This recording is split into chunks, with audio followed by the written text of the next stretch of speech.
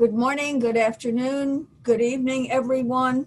Thank you for joining us and welcome to the third in the Council for Higher Education Accreditation International Quality Group webinar series. Today we're focusing on higher education quality and the future. What do we need to do going forward and how do we do it well? It's my pleasure to introduce Stemenka Uvelis-Trumbish, Senior Advisor for International Affairs for CHIA and our moderator for today's webinar. Stemenka? Good morning, good afternoon, good evening, depending on where you're coming from. We have some 700 participants registered for this seminar, so welcome to all of you from me as well. I hope you're all well wherever you are, and it is nice to be able to communicate with you. As Judith said, this is the third in a series of webinars, and it's focused on a theme that is preoccupying us all, and what is the academic world and higher education going to be like in the future, in the next half of the year 2020, because that's a big unknown. And to discuss what do we need to do and how to do it in the best possible way. There are different approaches around the world. Some universities and colleges will stay online for the whole academic year. Others will combine online with on-campus teaching. But how will this be done? Now, this is what the objective of this webinar is, to discuss these issues, and we'll focus on two different complementary topics. The first one will be on setting the scene, and the second one will be on discussing what are the quality issues linked to this. We're very pleased to have a great panel of speakers. Most of them, or the majority of them, are experts in online learning. We have Tian Belawati. Hello, Tian, who is professor at Universitas Terbuka, but she's also the former rector of this open university in Indonesia. She's both a researcher and a practitioner. Then we have Neil Butcher, who's the director of Neil Butcher and Associates, but I've known him in many different functions in the South African Institute for Distance Education, but also in OER Africa as an expert of the World Bank, expert of UNESCO. Then Judith Eaton, president of the Council for Higher Education Accreditation, CHIA, who brings in she's the host of this meeting. She's the president of CHIA, but she has a long track of over 20 years leading this organization, which is based in the US, but has an international arm. So this is why we have speakers from all around the world. And then Richard Garrett, who's the Chief Research Officer at EduVentures, but also the Director of the Observatory of Borderless Higher Education. He also has, so he's a researcher. He deals mainly with online learning, but he also has an experience in the Quality Assurance Agency of the UK, which is his home country, although he lives in the US now for many years. So now, shall we move? So the focus will be on two issues. And Richard, in an article that he has written, has inspired us, Richard Garrett, to reimagine the future. How do we go about organizing, what impact this is going to have on reopening or not reopening in the future? What are colleges and universities, will they open or offer classes online only? There are different approaches around the world. And we need to focus how will higher education serve students in the second half of this year, but this might be much longer. And how will quality and the quality of the experience is central, and what are the major challenges? So,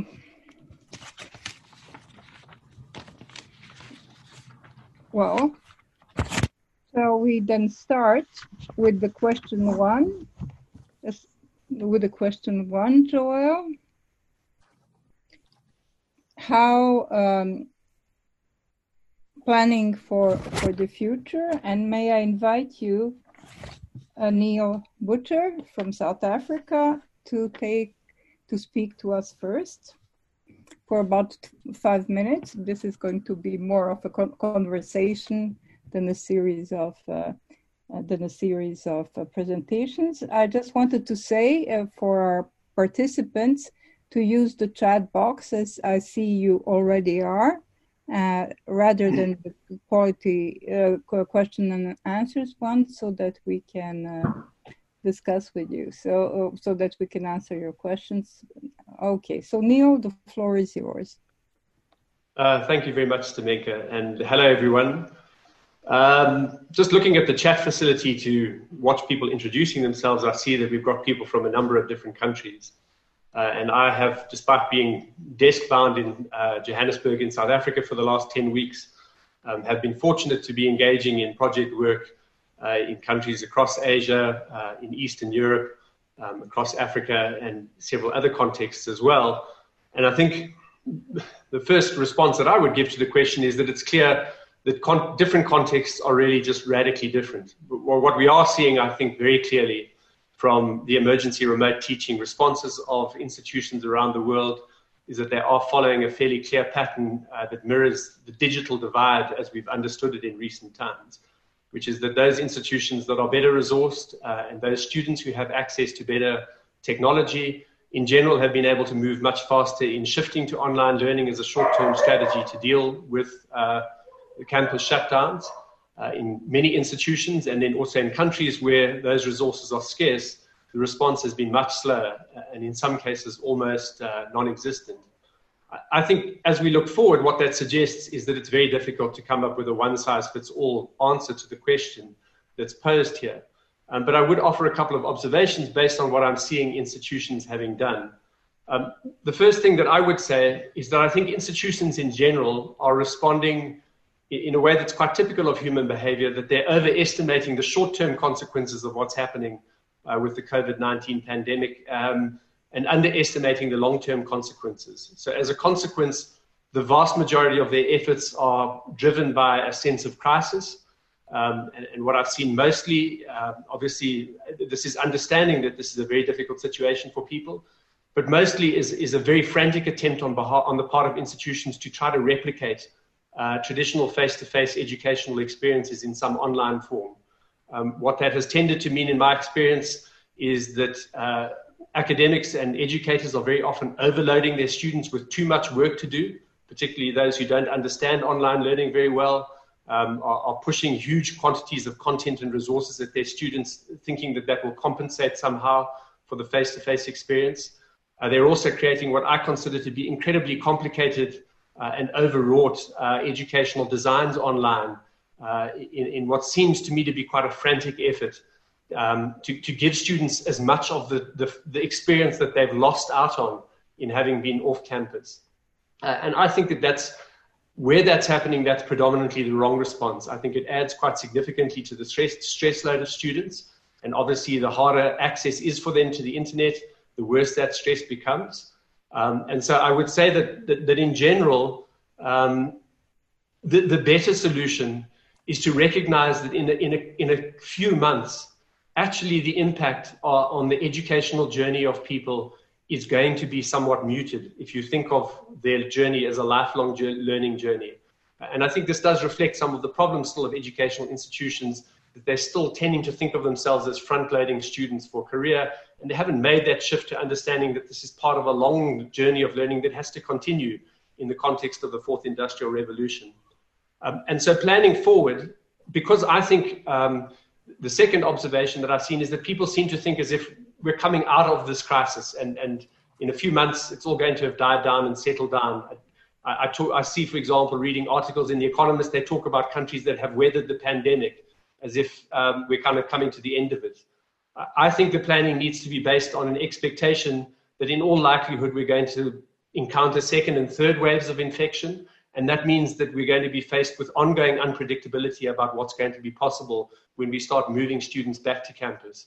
As a consequence, I think we need to be well prepared for the possibilities that we're moving on and off campus on a quite regular basis, and thinking less in terms of how we manage that over the next 6 to 12 months, and much more to the extent that we can about how that actually adjusts the way in which we ought to be functioning for the long term.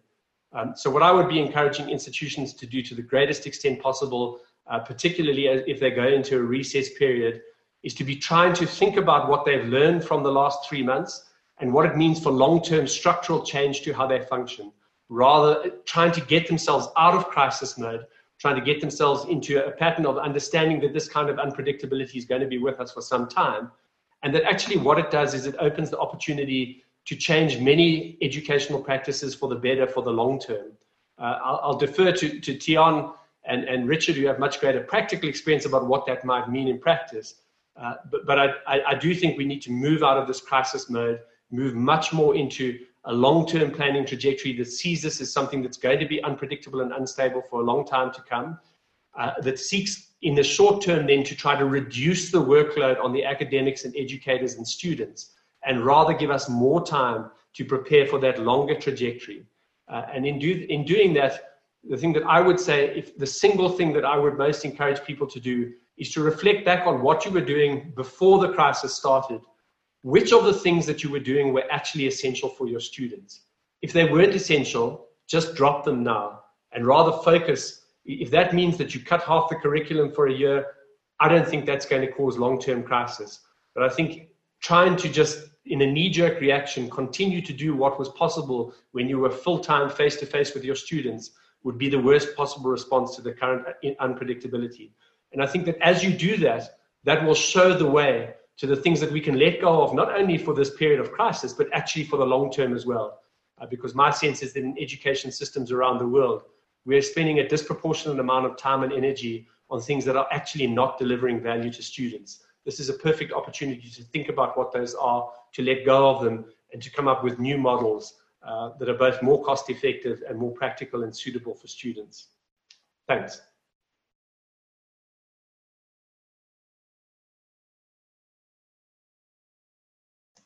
You are muted, Staminka. So thank you very much, Neil. This is a long-term process, we have heard you say, but some of the participants consider they have different opinions, but why don't we move to Tian and let her make her presentations? So thank you very much, Staminka. And good evening from Jakarta, from Indonesia.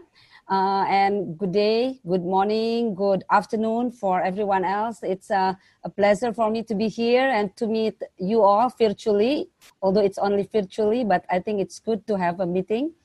I think like everywhere in the world, this semester has been quite a semester for us in higher education here in Indonesia. So please allow me to talk within the context of Indonesia.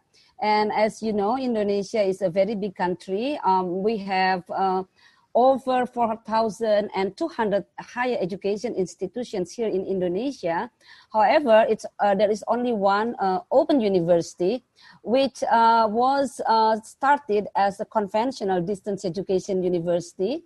And we have been operating for almost 36 years. And we have started the online learning since the late 90s.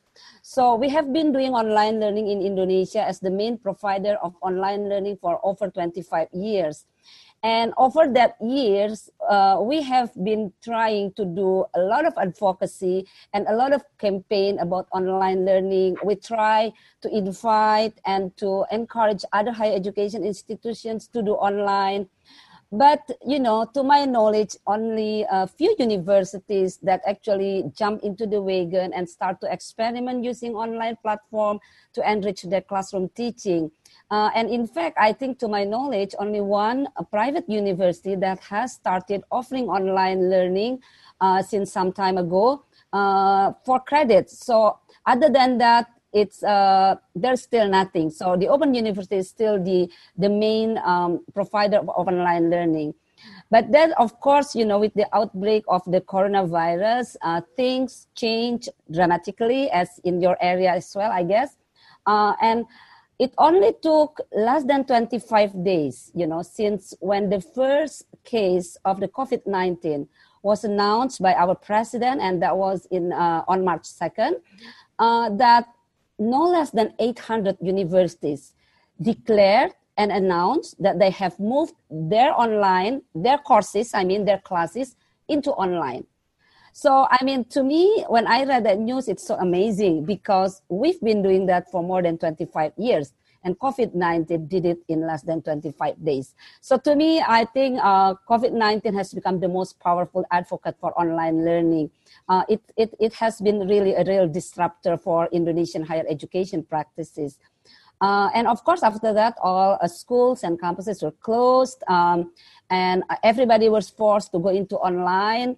No time left, for them to be panicking, no time left to do good preparation. They just do it. And mostly they upload their course materials into LMS like Moodle or Google Classroom or some other LMS, and supplemented with lots of Zoom meeting like what we have now. And so Zoom is very, very popular. And I guess we contributed to a lot of income to Zoom company. So it's like very chaotic, the practice is still very chaotic. So I did a survey in early April, first week of April. And within a week, I managed to get over 2,000 responses from students and from lecturers and professors from all over the country. And although it's so chaotic, it is interesting to find that 75% of lecturers, they seem to enjoy teaching online, and they said they would like to do it again for next semester and beyond. Although they say they maybe they don't want to do it for all the courses and they want to do it in sort of blended mode. However, students, they seem to be less enthusiastic. Only about less than 40% of our respondent students say that they would like to take online courses in the next semester. And I think this less enthusiastic response has to do with the most mentioned problem that the students are facing right now, which is related to a quite expensive and unstable internet connection. So that is the most aspect that has been complained by the students. And the respondents of my latest survey, 60% of them are first-timer in online learning. But because this online learning is the substitution of the classroom learning, so they have to take 3 to 6 courses at the same time, and also the lectures. So it's quite overwhelming for them. First, they have to master the content. At the same time, they also have to master to operate the various platform and gadget that they are using, like more sporadically, now the use of the gadget and also the platform. However, I also must recognize that there are a lot of creativities arise, within the situation from the lectures, and they are quite encouraging actually. And I think that is a sign of eagerness from the sides of the professors. But, regarding to our question, how will the universities do the learning in the next semester? I think for Indonesia, it is still quite unclear. The government has made announcement about its policy on economy and businesses. For example, the state-owned enterprises, they have started reopen starting March 25th, and employees under 45 have been asked to come back and work from the office, under 45 only. So we will be working from home because we are over 45, right? And shopping malls, they said it will reopen again, gradually, starting June 5th. But so far, the government has not lifted up the lockdown of universities and campuses. So I guess campuses will be left with the options whether they want to open full online, partially online, or even go back to campus altogether. When I talk to some of the president of the universities, I get the feeling that they have the attitude of wait and see. They are not sure either, I think. But the lecturers, they seems to be very eager. And some of my colleagues, I have a WhatsApp group, consisting of like hundreds of lecturers from different universities. They are now already preparing preparing better materials and everything for the next semester. And the Ministry of Higher Education itself also now preparing a course for lecturers called Online Learning 101. As Neil mentioned, that many of them are they don't know anything about online learning. Many of them, like thousands of lectures. So the Ministry of Education is preparing this online course they call it Online Learning 101, to better prepare the lecturers so that they could design and deliver a more structured and higher quality online learning. So the Open University itself, of course, we have been also facilitating other universities. We have been providing a lot of trainings. We have opened up our course materials to be used by other universities for free. And we have also made our LMS available for them to use on a learning platform. And at this pandemic time now, many internet providers also promote or give some free access to certain learning portals.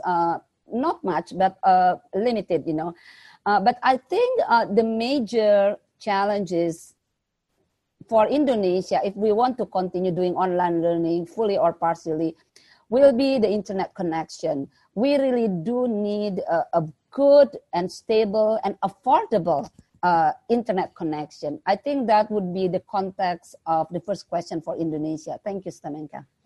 Thank you very much, Tian. So let's go to Richard. We've heard your messages and we'll have a discussion later. So Richard. Thank you, Stamenka. Good morning, everyone from Georgia in the United States. Very pleased to be here. So let me start with some comments based on a report that I wrote in the US context, and that pertains to the slide that you see here. And then I'll also make some broader comments about the international situation, particularly from the point of view of countries that don't have rich world internet infrastructure like the US. So here in the US, like everywhere else, there's been this rush to emergency remote learning, unexpected, doing what you can to ensure academic continuity. But now the question here in the United States is what's going to happen in the fall, as we call it here, when the new academic year starts in August and September. Here in the US, most institutions are campus-based, as they are everywhere else, and most traditional age students at least value that traditional campus experience, and online for them is at best a complement to an in-person experience. And so we have a situation where the institutions want to get back on campus as quickly as possible, financially, from a teaching and learning point of view, from their perspective, they see that as the gold standard. Most students similarly want to get back on campus. That's the experience they want. That's what they're willing to pay for. But the unknown is, will that be possible? Will a socially distanced campus experience really be practical or appealing? Or if suddenly there's a second wave in a certain part of the US or across the country, will that mean a rush again back to online? So what are institutions to do? They're caught. They can't plan for one simple scenario. They have to, in effect, plan for multiple scenarios. What I did in this report that you see referenced here is point out some of the dangers.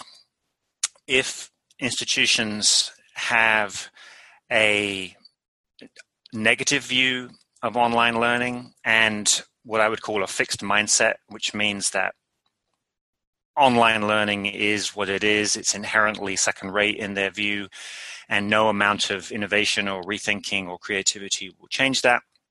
I think the risk there is disappointment, to put it lightly, or even disaster for some institutions, meaning if they don't plan to do online learning well, if they regard it as inherently second rate, if they have to do it in an emergency mindset once again rather than in a planned way, then you're going to have a lot lower tolerance for the experience we had over the last few months, and you're going to have a lot of students either deferring, dropping out, unhappy. The same for faculty members and instructors. There's going to be a lot of pressure around the level of tuition, and many smaller institutions that are vulnerable financially will be in an existential crisis. And you can take different attitudes here. You can say, well, we may not think online learning is the best. It may not think it's as good as face-to-face, but if we have a growth mindset, if we get creative, as Neil said, if we question what we do on campus, what makes sense online, then maybe you end up with something, a scenario that's at least adequate. Most faculty members, most students will tolerate. Similarly, if you have a positive view of online, but don't get particularly creative, you just go through the basics, go through the motions, then again, the result might be adequate. But I'd say none of those scenarios are really what we should be aiming for. We really need that top right-hand quadrant, which is to say we must have a positive attitude to online learning. Online learning is a tool. It doesn't come with any inherent positives or negatives. Just like with campus-based learning, it's a set of technologies, if you like, that you can use to good or you can use to ill. You can use appropriately, you can use inappropriately, depending on the circumstances and the objectives. And I think if institutions are really planned for every eventuality, if they're really to think long-term here, to think about their long-term health and sustainability, they really need to use these months, in the US at least, leading up to the next academic year, to really break some habits, think differently, and recognize what is possible with online, where you can sensibly and appropriately replicate the traditional experience, but also where you can do things that don't make sense in an online environment, or where you can do things online that you couldn't do on campus. But unless institutions plan for that fully online scenario, we all hope it won't be necessary, but I think there's a high likelihood that it will, at least for some institutions, then the risk is that their hopes and prayers for normality will be shattered and they'll be in an even worse situation than they're in at the moment, financially, educationally, and their entire existence will be threatened. So that's a US point of view. This assumes first world internet infrastructure. In the US, most institutions, most students have the choice, have the option to study more or less fully online. But in much of the world, we know that's not the case. So I think the reality there, as the other two speakers implied, is that this kind of fully online option, using wired broadband from home, isn't a mainstream possibility. At the same time, many countries outside the world have decades of experience with other kinds of distance learning that develop all kinds of other technologies and use blends between certain kinds of face-to-face and certain kinds of technology. And I wonder if leveraging the expertise, particularly of the national open universities in many of those countries, to try and scale up a response that is commensurate with the nature of the country, its wealth, its infrastructure, and so on. And I think the challenge here, to Neil's point, is this an opportunity for a real breakthrough around what do we mean by higher education? I think the opportunity is there, but I think it exposes the structural challenges to realizing that, meaning higher education around the world is very decentralized, very fragmented, not only institution by institution, but within institutions. Each academic department, even down to each faculty member and lecturer, has a lot of autonomy, in some cases really so. But a pandemic requires a measure of coordination and centralization and even standardization that I think goes against the grain of the culture of higher education.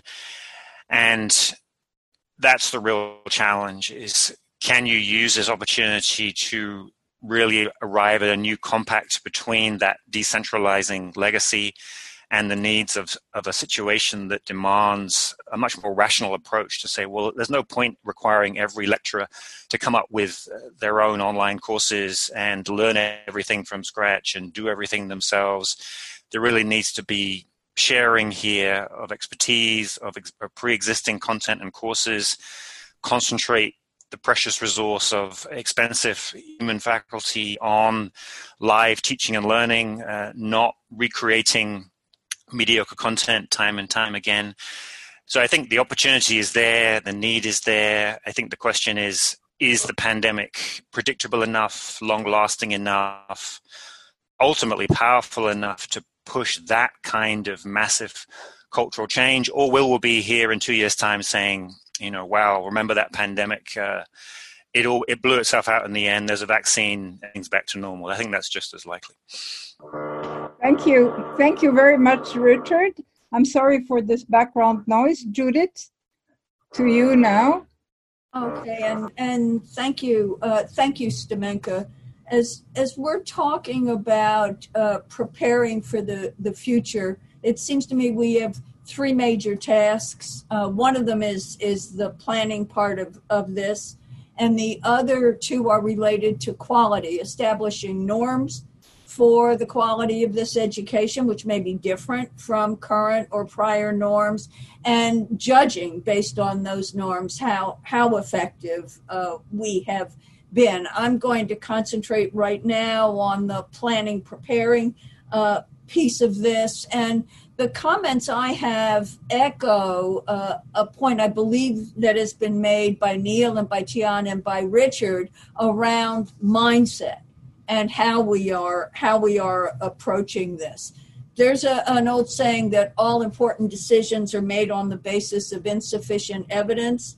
And that's been around for a long time, but it's really been ringing in my head, especially over the past several months. We just don't know enough about the ultimate impact of COVID-19 to be sure about educational experiences or what we're designing. That said, four things to share with you. First, thinking other than, I believe, is a real asset right now, other than in terms of how we analyze, other than in terms of what we might be willing to entertain as we reflect on what we need to do for students in the future. I mean, what's your least favorite idea in higher education? Maybe it'll work now. Maybe you ought to rethink that. And then second, moving forward, I think we need to get used to the idea that we may need to do everything twice. And by that, I mean thinking about effective on-campus education and remote education, whether it's developing the curriculum, whether it's designing classrooms experiences, whether it's providing for student engagement, or even the kinds of degrees that we offer. One prominent, highly respected university here in the U.S., the president was adamant. It is the duty of the university to open on campus this fall. That said, he's also now saying that, well, we may need some of this instruction to be remote. So we may have to do everything twice. I think it's likely we're going to have to do everything twice. Let's second thought to keep in mind. Third, let's pay some attention to all the predictions out there, not because they're accurate, but because they provide some insights. They provide some kernels about what we may have to deal with in the future. A few examples. I read yesterday that 750 to 1,000 universities in the United States are going to close permanently. I read last week that the big corporations, the multinational corporations affecting many of us on this webinar will take over higher education. That's going to be driven by the extensive use of online learning, and we're going to be left with 50 big online institutions. Another prediction. Another prediction I've read in many places, it is the end of traditional institutions, and especially the traditional liberal arts college, which is in the US at least a mainstay of higher education. The arguments to keep liberal arts colleges and universities is very powerful, but so the prediction goes, we're not going to be able to sustain them. And then related to that, there are predictions about how governments will not support higher education going forward, especially public higher education. The resources simply won't be there, and we will see further atrophying of higher education. Again, I don't think any of these things in their totality are going to come to pass, but it's worthwhile to reflect on these ideas because they help us understand and begin to develop the sense of how higher education is likely to be different in the future and what we need to do. And then the fourth thought to share with you, this is an opportunity, as many people have said, as difficult as it is, with all the enormous, painful problems it has created. It's also an opportunity to bring some fresh eyes to long-standing problems. And Neil and Tian and Richard have already referred to the issue of inequality, the inequality of access driven by the inequality of availability of technology. That's only one inequality issue. Long-standing challenge of equity and diversity in higher education and doing more. The issue of student mobility and transfer of credit. And then, candidly, the difficulty we have as educators, focusing as much, at least as I think we should, on the issue of our performance and student success and student achievement. So, yes, we need a different mindset. We're figuring out what that is. We need to be preparing and planning using an alternative mindset. And here are just some thoughts that I hope are helpful in reflecting on that. Thank you, Stemenka. Thank you very much, Judith. So we've come to based on your presentations, several issues have been raised by each one of you, stating that it's a long-term situation that we need to look at. Is it an opportunity or a threat? Is it a disruptor or a facilitator was one of the questions. Judith raised that there are different predictions about what the future is going to be like. These predictions are not new because we've been having many predictions even before the pandemic about the traditional universities, bricks and mortars or Click and the Click University. So what is going to happen? Nobody can really tell, and it's different in all the different parts of the world. But I really did like, first of all, the results of the survey that Tian shared with us about because what we are now trying to discuss and talk about is this quick shifting to online for traditional universities who did not have that experience before. So it's very useful to have your feedback on that. And there were some questions, I'm sure that you have seen them already, asking you for some recommendations on that. I also like the compact that Richard mentioned about this new compact about decentralizing, but also centralizing in situations like the one that we're facing now, and how do we share expertise on that? One of the big challenges is really internet access, which is quite different around the world. So that's a big one that one needs to address. So why don't you start give us your opinions as panelists to some of these questions, and so what do you think about these issues and questions raised by some of our participants? Also, to add a housekeeping issue, that this video and the outcomes of this webinar will be online and shared with you all. So to answer that question, which I forgot to mention at the beginning.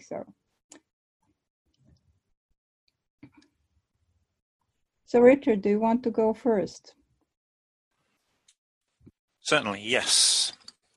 So let me reflect on a few things. So I think one issue is that the term online learning, I think, speaks volumes about the challenge.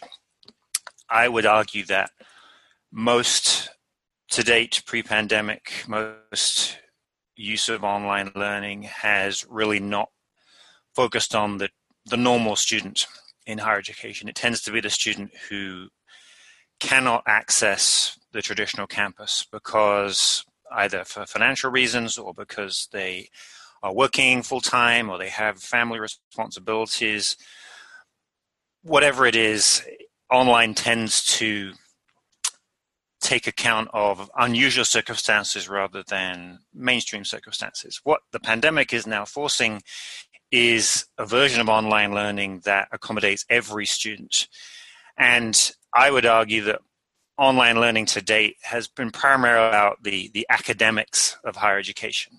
It's about the teaching and learning experience directly, and it's not about everything that goes on a traditional campus that amounts to the traditional college experience, meaning extracurricular activities, both of an academic style, such as various kinds of work experience or service learning, or clubs, societies, sports, all the whole social or residential dimension of higher education that still, I think, is seen as by many as the ideal and does in various guises capture the mainstream experience. So the challenge is, how do we take conceptions of quality in online learning that were designed primarily for very non-traditional students, non-traditional situations, don't tend to pay much attention to that broader college experience at all, because those students don't have time for it, aren't interested in it very often. And how do we come up with a version of online that doesn't really feel too thin and too narrow for those 18 to 21-year-olds for whom higher education means so much more than the immediate classroom experience? And I think that is both very difficult to conceive of because it's unprecedented. There's very few examples of versions of online that really have that breadth and range. And yet I would say that's what's needed if the average younger student is to really buy into the next academic year with the possibility that it may be remote or may suddenly go remote. And if it's just going through the motions, just the basic academics, with all the inconsistencies that we saw in the spring, in the US at least, then I think that's a real challenging moment for higher education. So I think on the one hand, quality here, we've sort of had suspension of quality almost in the US. Accreditors have allowed institutions that don't have formal distance learning authority to nonetheless engage because of the emergency circumstances. And it's hard to see some sort of extensive new quality regime emerging anytime soon to manage a full online, because again, there'll be a sense of unprecedented circumstances and a need for flexibility and creativity. And only, I think, in the future will we look back and realize, well, what happened? Where was there quality? Where was there not? What do we mean by quality? Where did we impose outdated definitions? Where did we come up with new definitions? We can't judge the outcomes by definition here. We're only looking at the early inputs and something of the process. So again, I think it comes down to what I said earlier: is this a moment to really rethink quality, to make it more of a team-based and institutional activity in the interest of quality, student experience, cost control? I think that would be a rational approach, looking in from the outside. But are institutions really sufficiently under pressure to make that kind of radical change, as opposed to try and combine in this very unwieldy way the traditions of decentralization and faculty autonomy with a delivery mode that is unusual and unfamiliar? And I think, as Neil said, that's what's going on. You've got this marrying of this traditional culture with a non-traditional delivery mode, and that's seen as a sort of fair compromise. But is it actually a route to bigger problems, or will it seed connections and conversations that might create a more rational approach to quality if we're having to truly rethink long-term what we mean by higher education, and if the campus version of it is to recede in background rather than the foreground? That's a big if, but I think these are the kind of dynamics that will ultimately dictate whether we have a new quality conversation or we just muddle through. Thank you, Richard. There were some questions, and Tian, perhaps you could reply to that about this interactive nature, being, yourself a professor and with long experience with online learning and the Open University, etc. There was a question which you may have seen about how to be interactive through online learning. I think it comes from somebody who is in traditional higher education institution. I can't find it right now, but it's somewhere. So what advice can you give in that respect? Yeah, well, luckily now there are many tools that we can use to help us doing interactive learning, even though it's remotely. I read in the question, like for mathematics, for statistics, how do you prepare like materials for those things and provide students with very interesting learning experience? And just coincidentally, like 2 months ago, maybe I somehow ran into a website or a portal which actually provide a platform for algebra and just the statistical courses where we can actually do the problem solving and the simulation, and students can do it themselves, and we could also steer them. So it's quite interactive, and I don't remember the name of the site now, and it's free. And I think that is just an example. And over here for the lower level of education, I sometimes are asked, is asked to also provide, samples of the open educational resources that are already available and of good quality.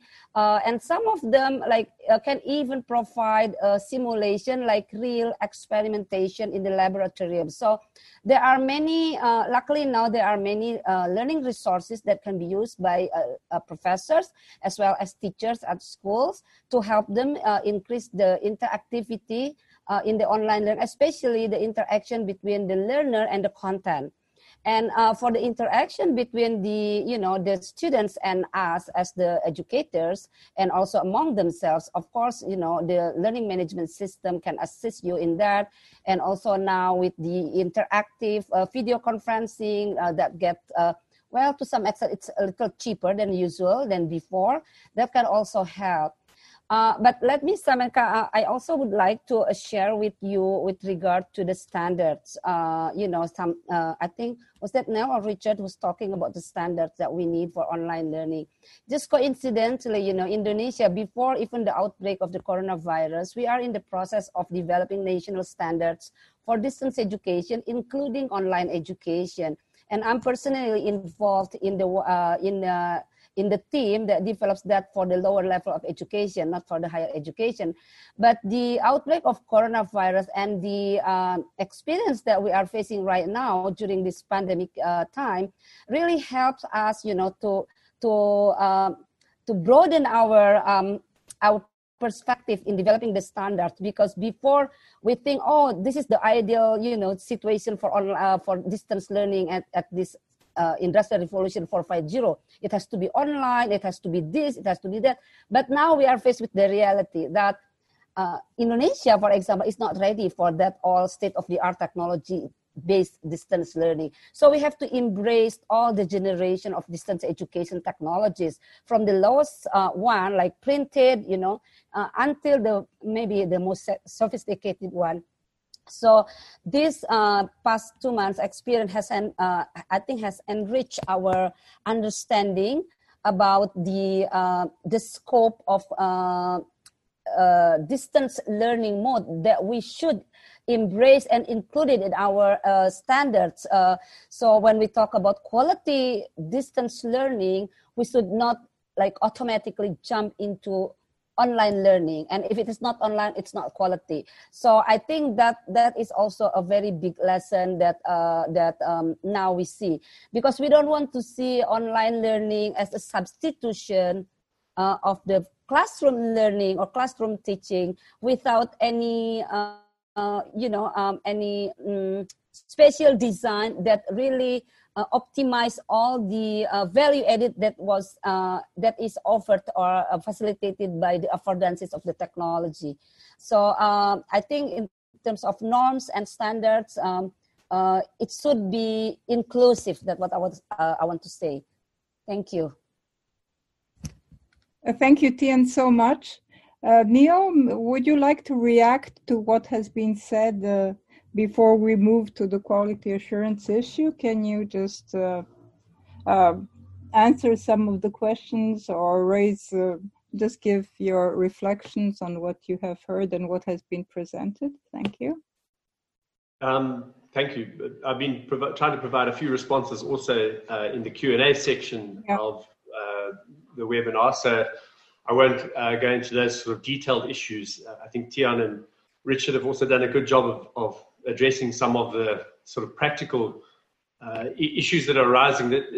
As I'm seeing the questions and also listening to some of our responses, I do still think that what even this conversation is emphasizing is possibly the extent to which we haven't really comprehended the scale of the social disruption that is happening at the moment. We're talking still very much in terms of how we can replicate an experience that existed for the last 100 years, how we can ensure that the online learning tools are used to achieve that.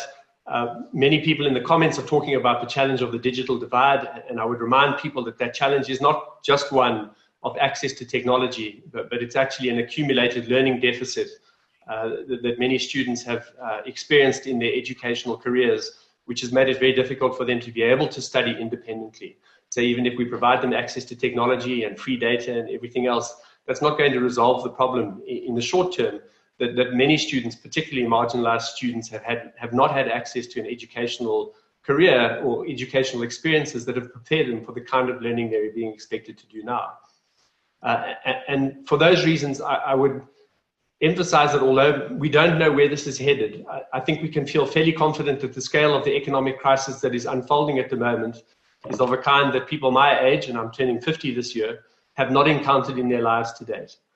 And what that's going to mean is that we need to start taking very seriously the challenge of responding in a fundamentally different way from what we've been doing up to now. We're going to need to find much larger scale, much more cost-effective strategies to provide people access to education that is going to be able to help them to rebuild their social and economic lives over the next 5 to 10 years.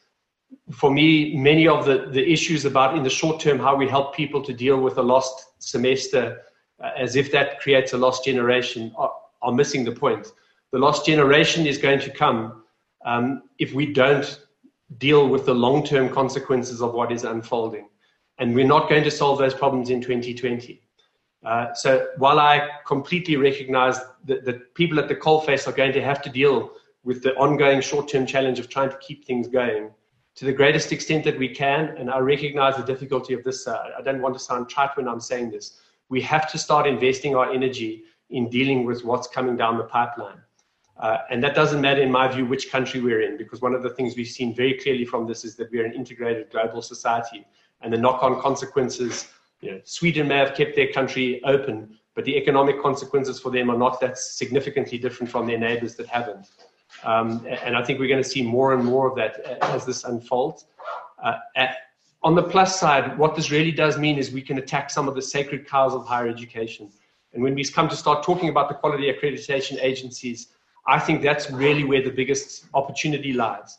So much of the quality assurance that we do at the moment is really about just adherence to old practices that actually are not delivering value, educational value to students who are needing to build a new economic life for themselves. And if we can just let go of that and focus on the far smaller band of quality issues that are actually critical, then I think we can do a massive service down the line. And obviously, what that will mean is having to go through those quality assurance systems and structures that we have in place.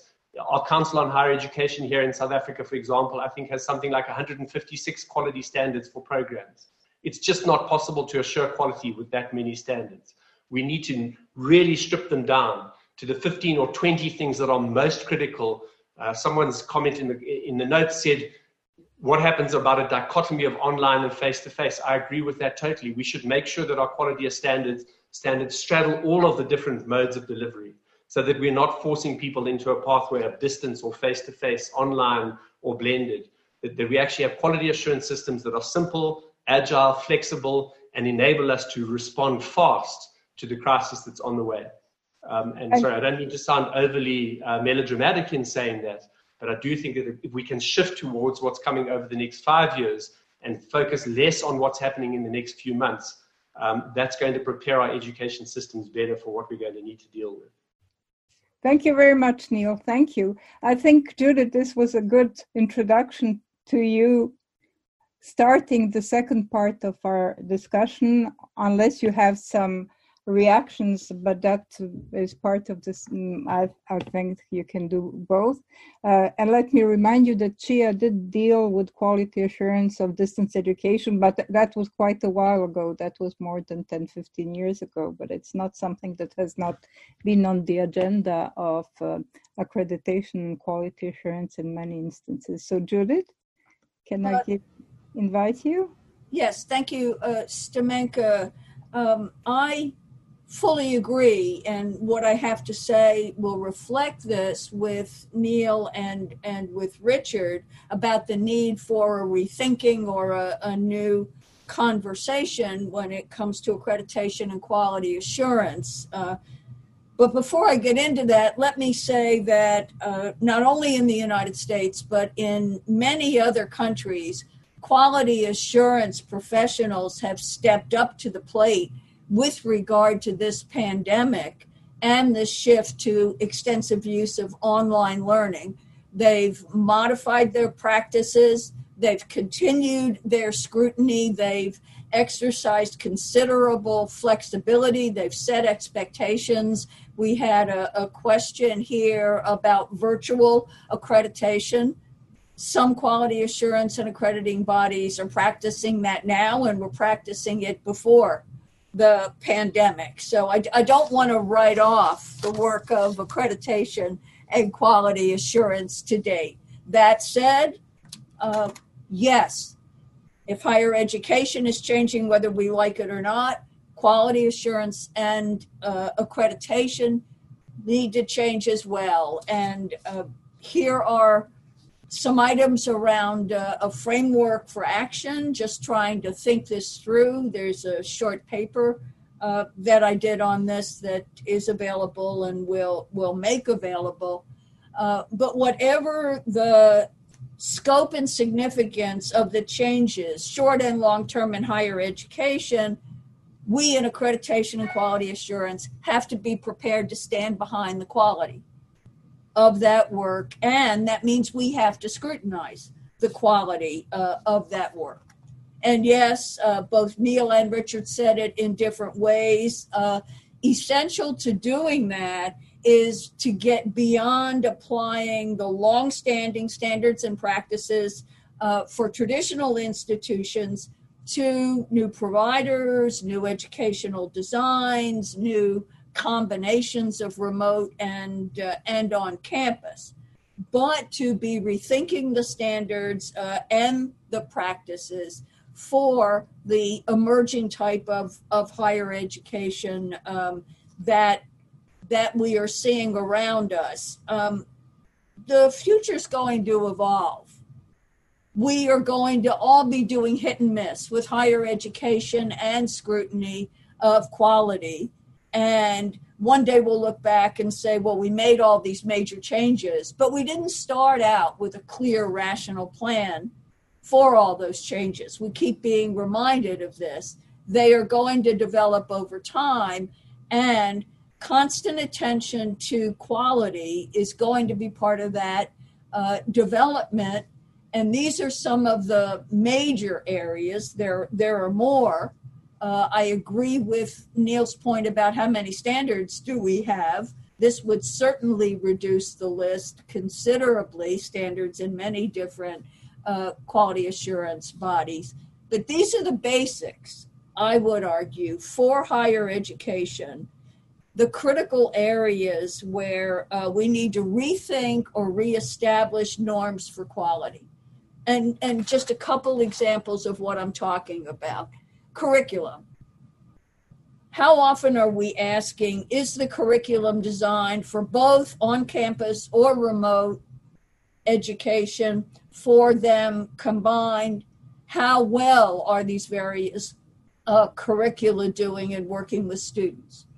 The academic calendar. We have a lot in quality assurance in higher education about it's not quality unless there's enough time on task, there's a structured sequence of events and engagements of students. Well, we need more flexibility than that right now.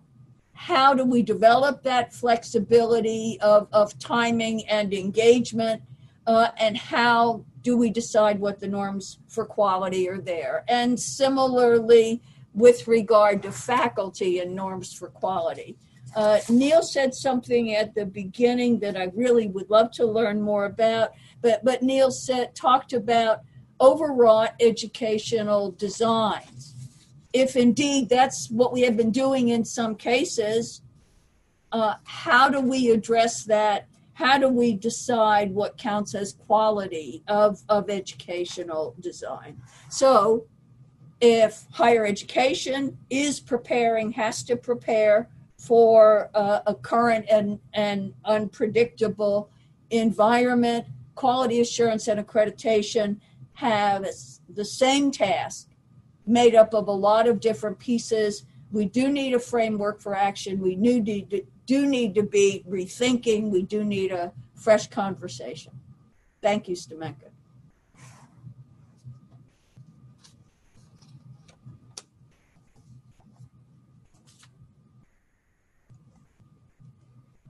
You're on mute, Stamenka. Yeah. I forgot to unmute myself. Can I just have a reaction from the other participants on quality assurance and accreditation? Richard, would you like to just give some of your thoughts, although you touched upon it? Right.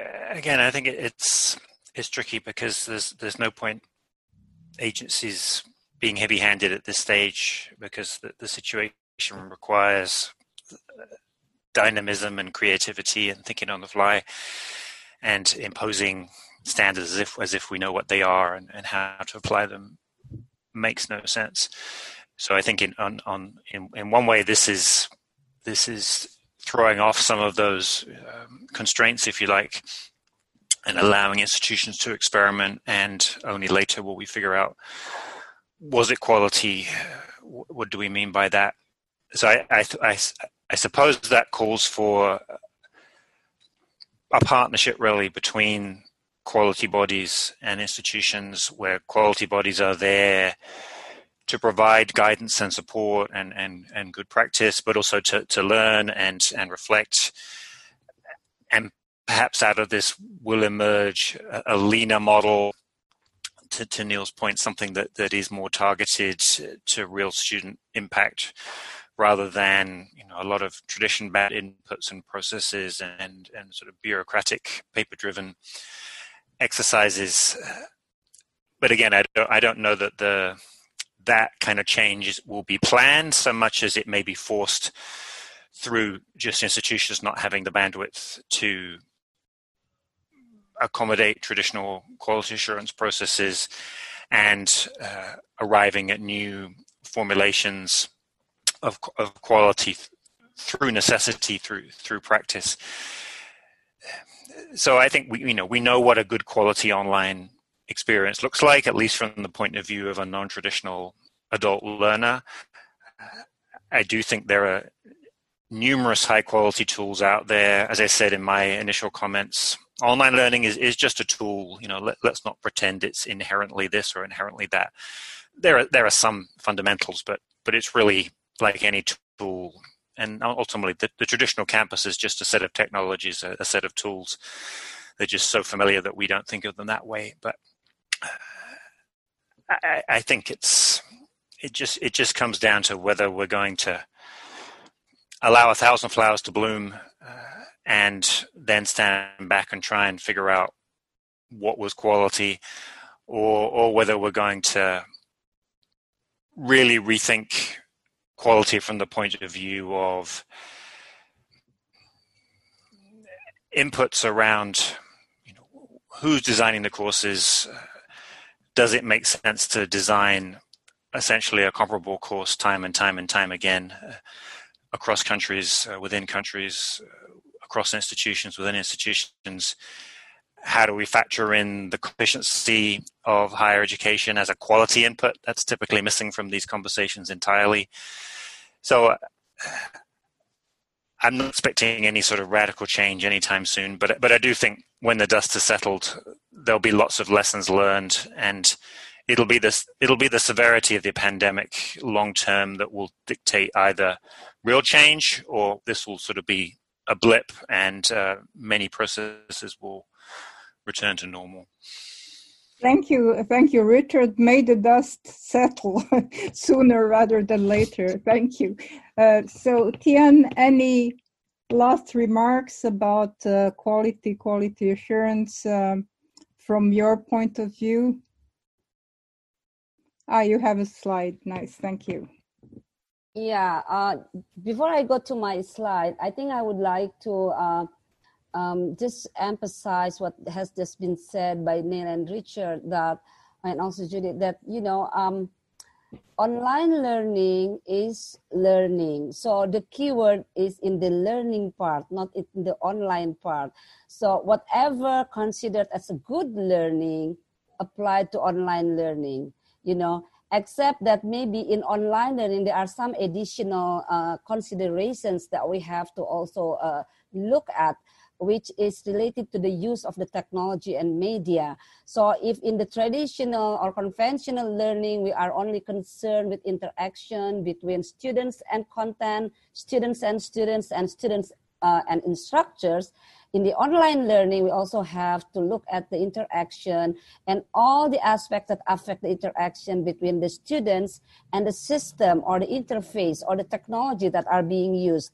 So, and as Neil, I think, mentioned, that it's not the goal, it's the means, it's the tool. So we don't want to use any tool that would take up more than necessary the time of students and the lecturers just to master the technology itself. We want them to focus on the subject matter. So I think I just want to do that. So online learning, the goal is the same as learning. The principles are the same as the conventional learning, except that there is an additional aspect of the technology and the media and the system that are being used. So that is, I think, for like a more long-term part. But for the the coming semester, the question is what needs to be done for, quality learning, if it is online, quality online learning for the next semester. And as I mentioned, the lectures, badly need to be better equipped, both academically and technically. They need to have proper training on how to develop and design a good online course on online materials. They need to be trained on how to become an effective online facilitator and moderator. And I think most importantly, in this in the time where we have ample learning resources available as OERs, the literacy on OER also need to be enhanced. How to select and how to integrate the OERs into their own curriculum. I think they need to know that, otherwise they are just going to use the usual materials that they use in the classroom and upload it in their LMS. And they also need to be trained how to use the most appropriate technology and media to deliver their content, and in accordance with the nature of the subject matter. Not only from the point of view of the institution, but also the point of view of students. Students must have access to that media that is being used and easy, friendly to use. And on the student side, I think the most crucial thing now, that students also need to be trained on time management, because they're not used to studying independently without somebody spoon them up, what to do and when to do it, and all the deadlines and everything. Now it's a little bit freedom for them, so they need to be trained on time management, on discipline, and also on ethics. Because many lecturers are complaining about how students talk to them, in the online platform, especially when they're combining with the WhatsApp platform. They think it's like in the social media. It's different. They have to learn about the ethics of communication in the online learning, I think. And for the institution, for the universities, most universities don't have internal IT infrastructure. So they need to develop it. They need also to recruit personnel with IT and media competencies. And they also need to work on the reward system, the remuneration system. Many lecturers, they are asking about this. What do we get for this extra works, especially if they're doing, blended learning in the fall or in the next semester? And at a macro level, I think for Indonesia or maybe countries similar to Indonesia, the government really need to provide good, stable and affordable internet access throughout the country. Because without good internet access, it is very difficult to push online learning to become a quality learning. And this is, for me, in Indonesia, that is the most difficult one, because within the 35 years working in the Open University, I have been witnessing how powerless is the government, to win this thing over the business and the providers. And I think especially in this time, when the government has less money to spend on this, and when also the businesses, the internet providers are in difficult time as well, I think. Thank you, Staminka. Thank you very much, Tian. Neil, do you have anything else to add to the quality discussion? Very briefly, just in 1 minute, or 2 minutes, because we only have 10 minutes left, and I would like to give Judith the floor. So I'll just, maybe with a limited time, I think Richard and Tian have made great points that I won't repeat. I'll just come back to the sort of central observation I'm trying to make, which in this case, in relation to quality accreditation agencies. And I've worked with quite a few of them around the world and engaged with quite a few of the systems, both at institutional and at national level. And I would say that in general, unfortunately, quality assurance is now actually a drain on the institutional and on the financial resources of most institutions and most national governments that is not actually adding quality.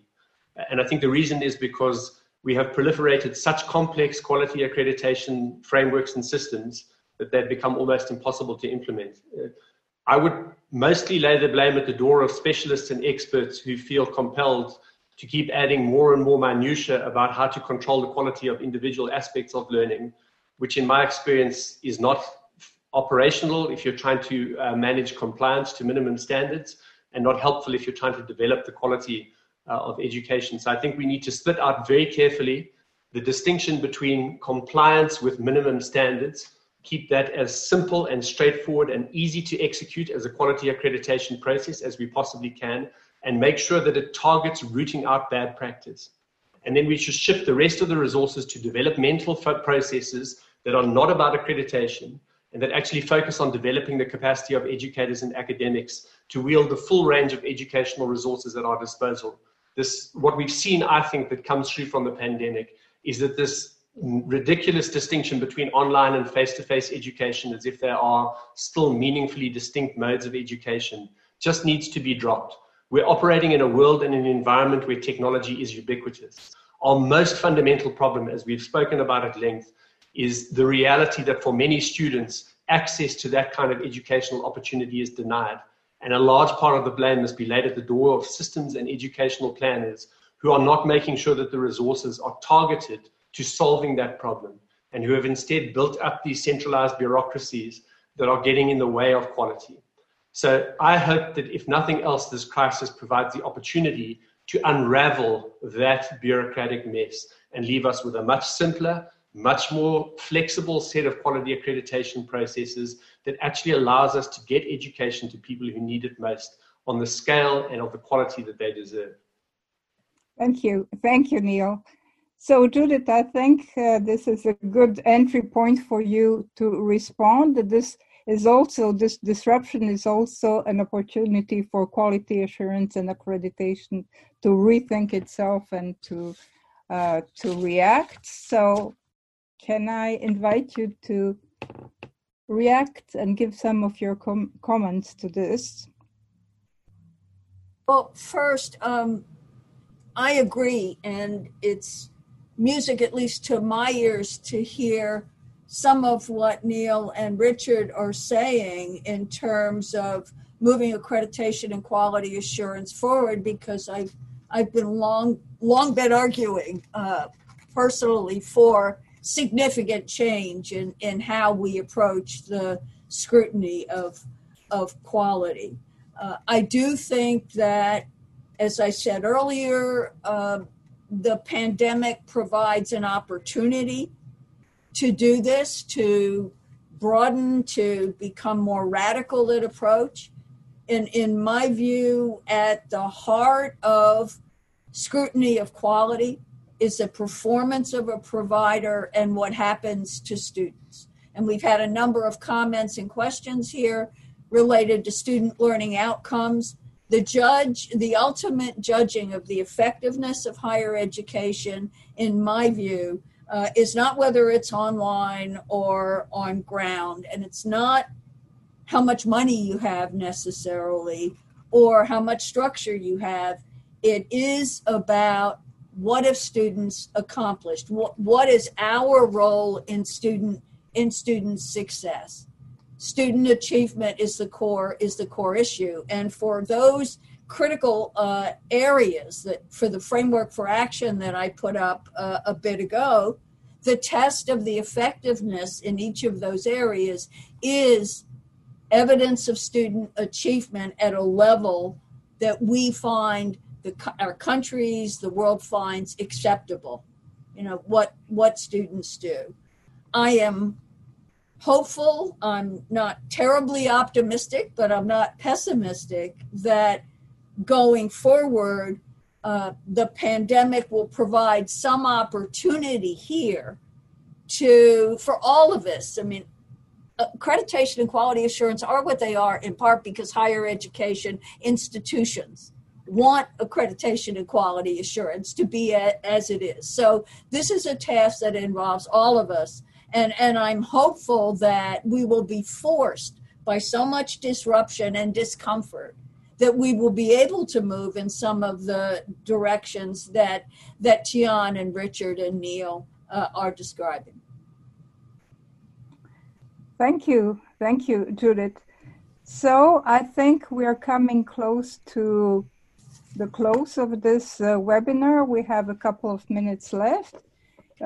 I think it was a fascinating discussion, and maybe, and it will be continued, maybe through another webinar organized by CHIA or in different other fora or organizations.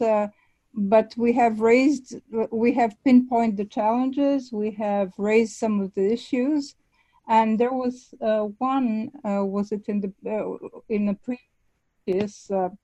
previous webinar on a similar topic, that there should be more interaction between quality assurance across the globe, as we're all in this together. And one of the participants said that challenges seem to be pretty much the same wherever we're coming from, with the exception of the digital divide, which remains the main